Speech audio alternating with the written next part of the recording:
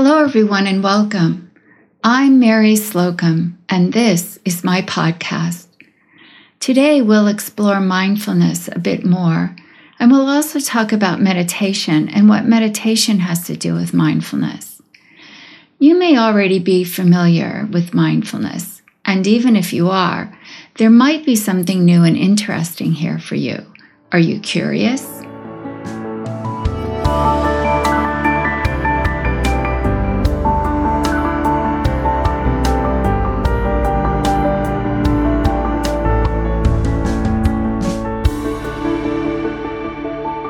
Your Mindful Life podcast. When I first heard about mindfulness, it struck me how the word itself was not very descriptive of what it really is. And you may be wondering about that too.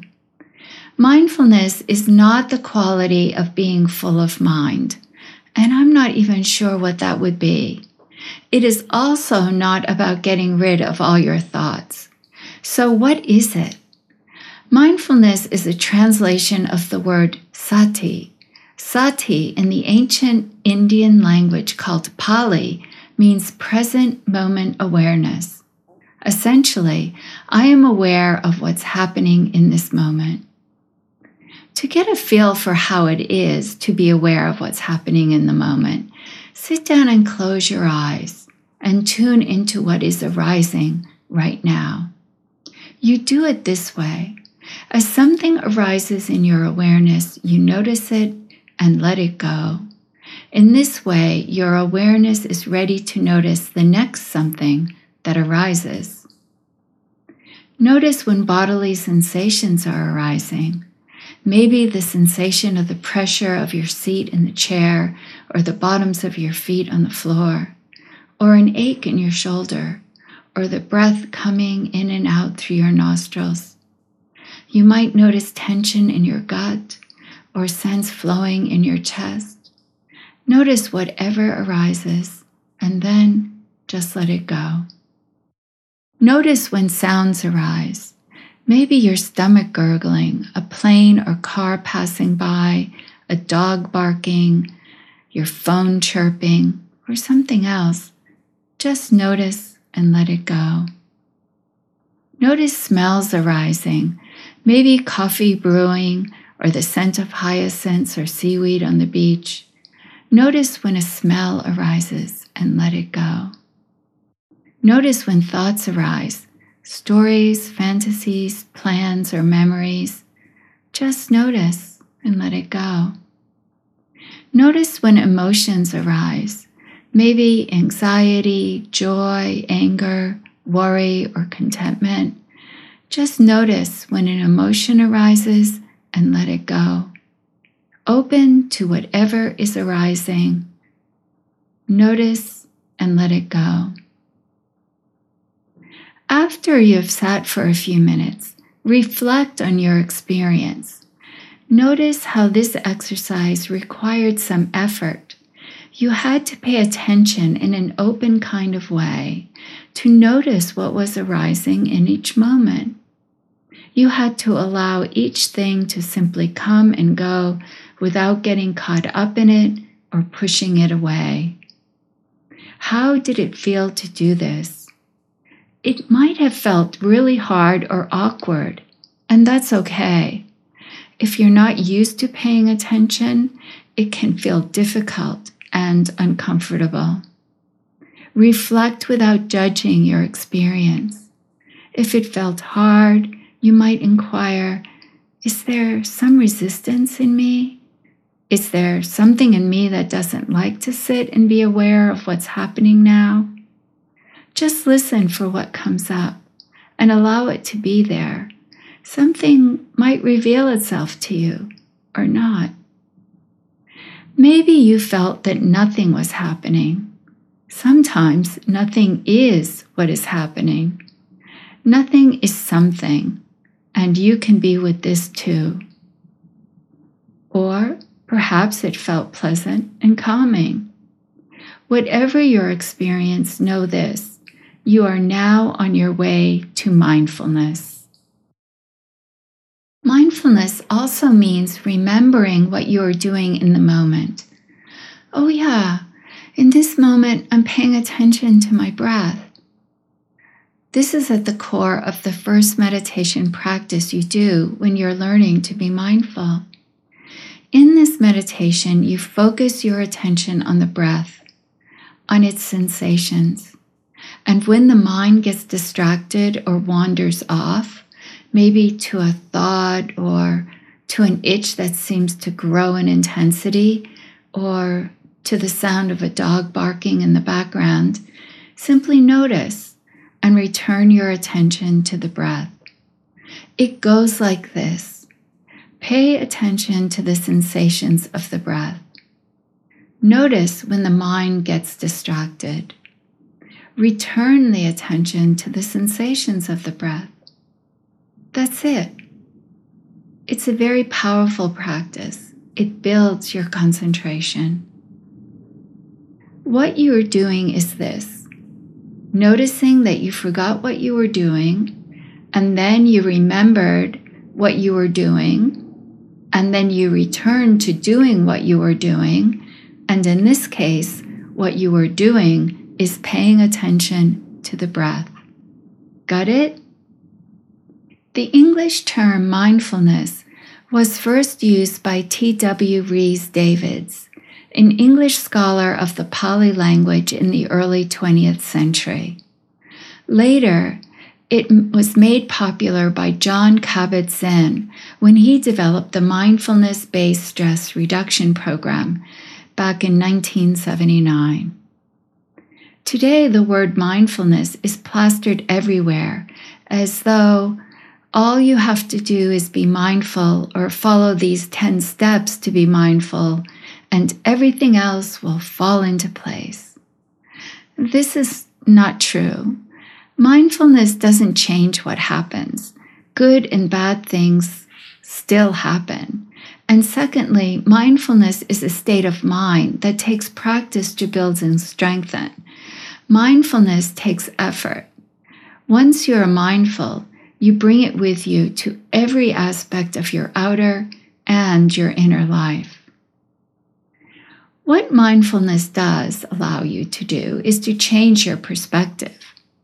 It allows you to observe what is happening without identifying with it. You are not your thoughts, you're not your emotions, or your aches and pains. And it's not always easy to do this. It takes practice. To bring your mindfulness to life, you change your brain, how it responds, and how you understand what is happening around you. The brain science around mindfulness is fascinating and growing every day. What is true is that by practicing mindfulness, it becomes the predominant mind state that you bring to everything in your life.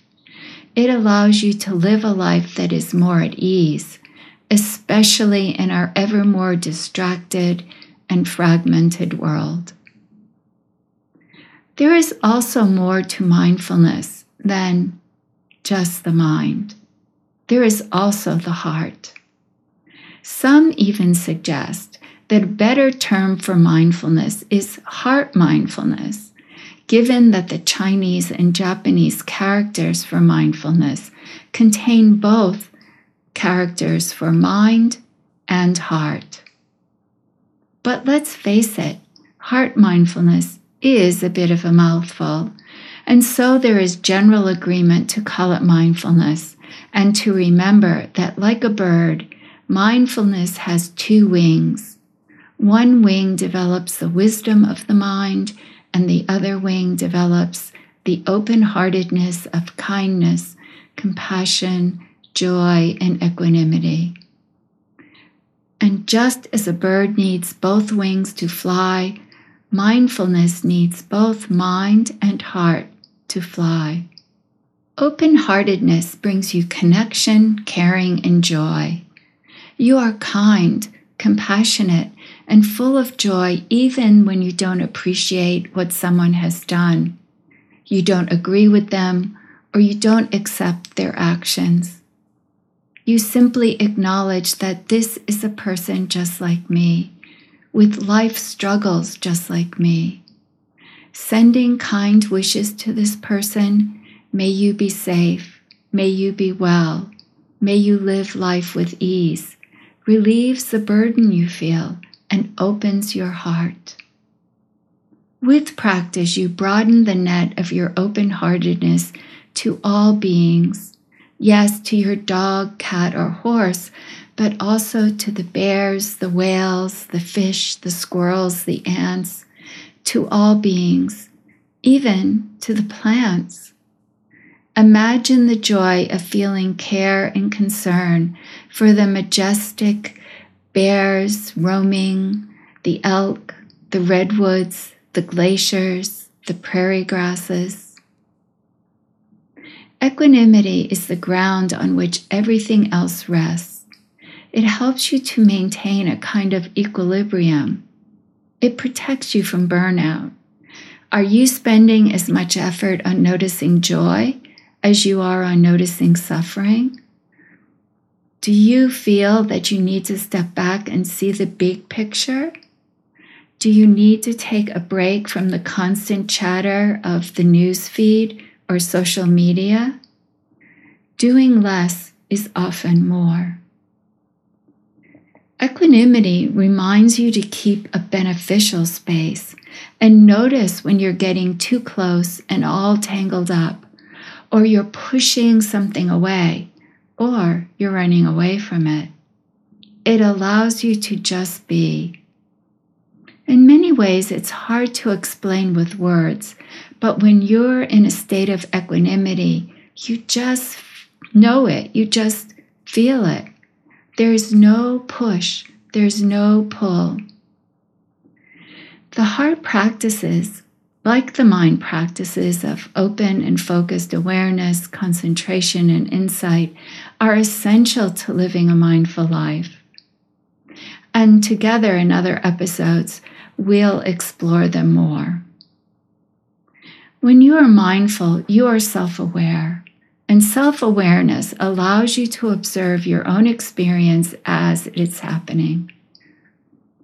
You might also call this observing awareness. It allows you to be aware of your bodily sensations, thoughts, and emotions. You observe what's happening without judging it. A thought arises in your head. Why did you do that? You're so stupid.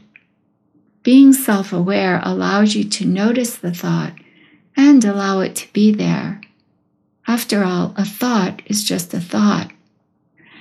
And it also allows you to discern that you're not stupid. That's just a thought. And it also allows you to reflect and ask, how did that action serve me or not serve me? Self-awareness allows you to be non-judging towards whatever is present. Non-judging doesn't mean that all judging is unskillful. It means that when thoughts, emotions, and bodily sensations arise, that you allow them to be there without judging them. There's no reaction like, oh, you're bad, go away, or you're good, stay here. You don't shut the door on them, and you don't hold on to them. All experience is welcome to pass through. This power of open observation also allows you to sense how it feels in your body. Maybe joy feels open, flowing, and light. Maybe sad feels weepy or heavy. Practice noticing how what is arising feels in the body. Culturally, we're not used to doing this, so it does take practice. In this way, you get to know yourself and how your mind works.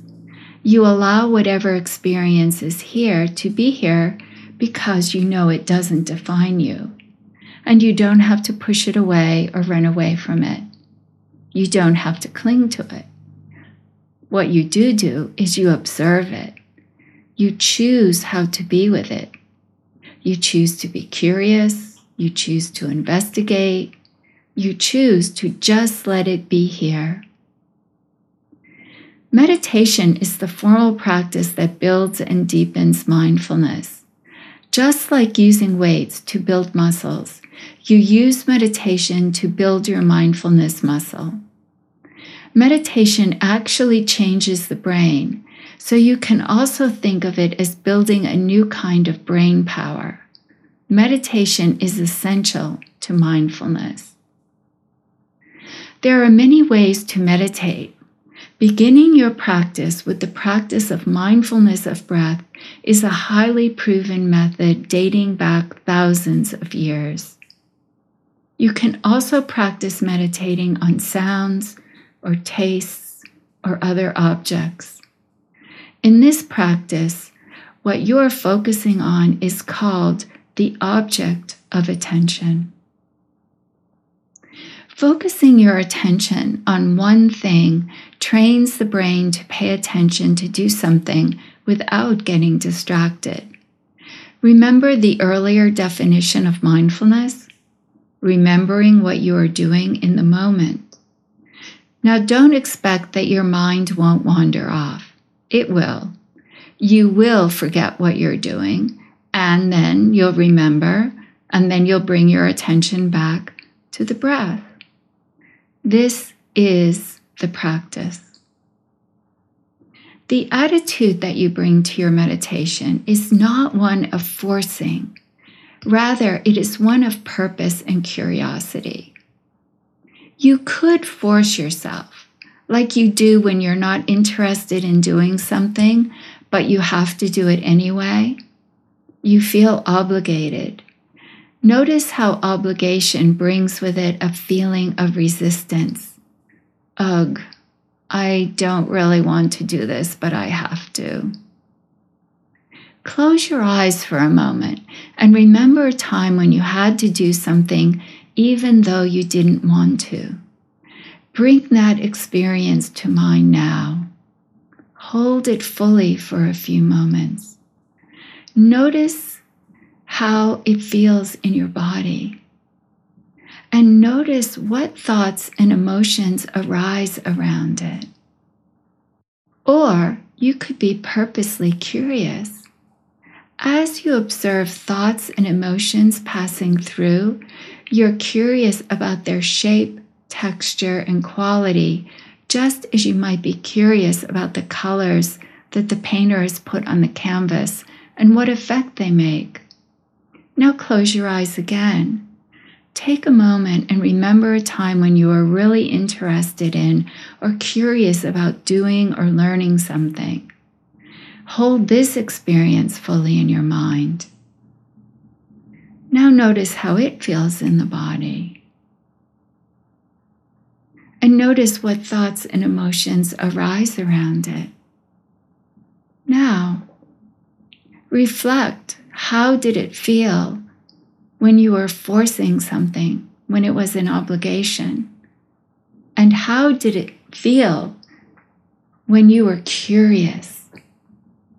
Just note the difference. When I began my mindfulness practice, I was uncertain how to bring curiosity to my present moment experience. And I found that by making a soft mental note, saying inwardly, very softly, isn't that interesting, brought my curiosity to life. Even when meditating on the breath, I could be curious about each breath. Oh, this breath is longer. Oh, that one's smoother. This one's deeper, and so on. Being curious allowed me to be more intimate with my direct experience and improved my concentration, and it will do this for you too. When you begin each day, you set a purpose or intention. When you sit down to meditate, set an intention.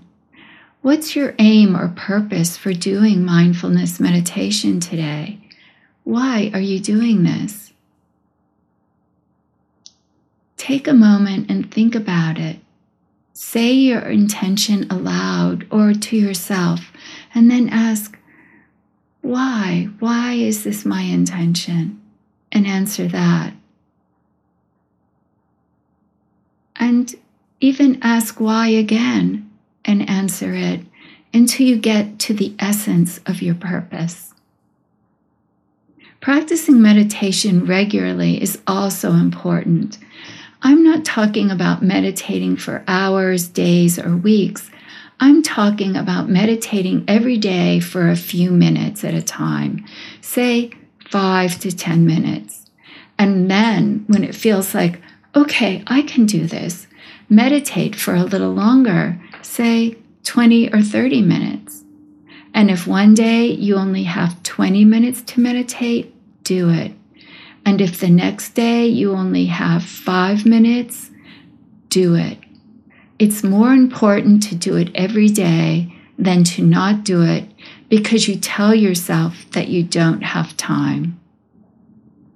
I'm too busy is the universal excuse for not doing something because at that moment you feel tired, bored, distracted, or you're not in the mood.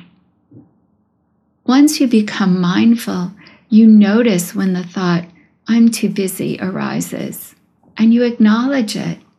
Maybe you even say inwardly, I'm too busy is here.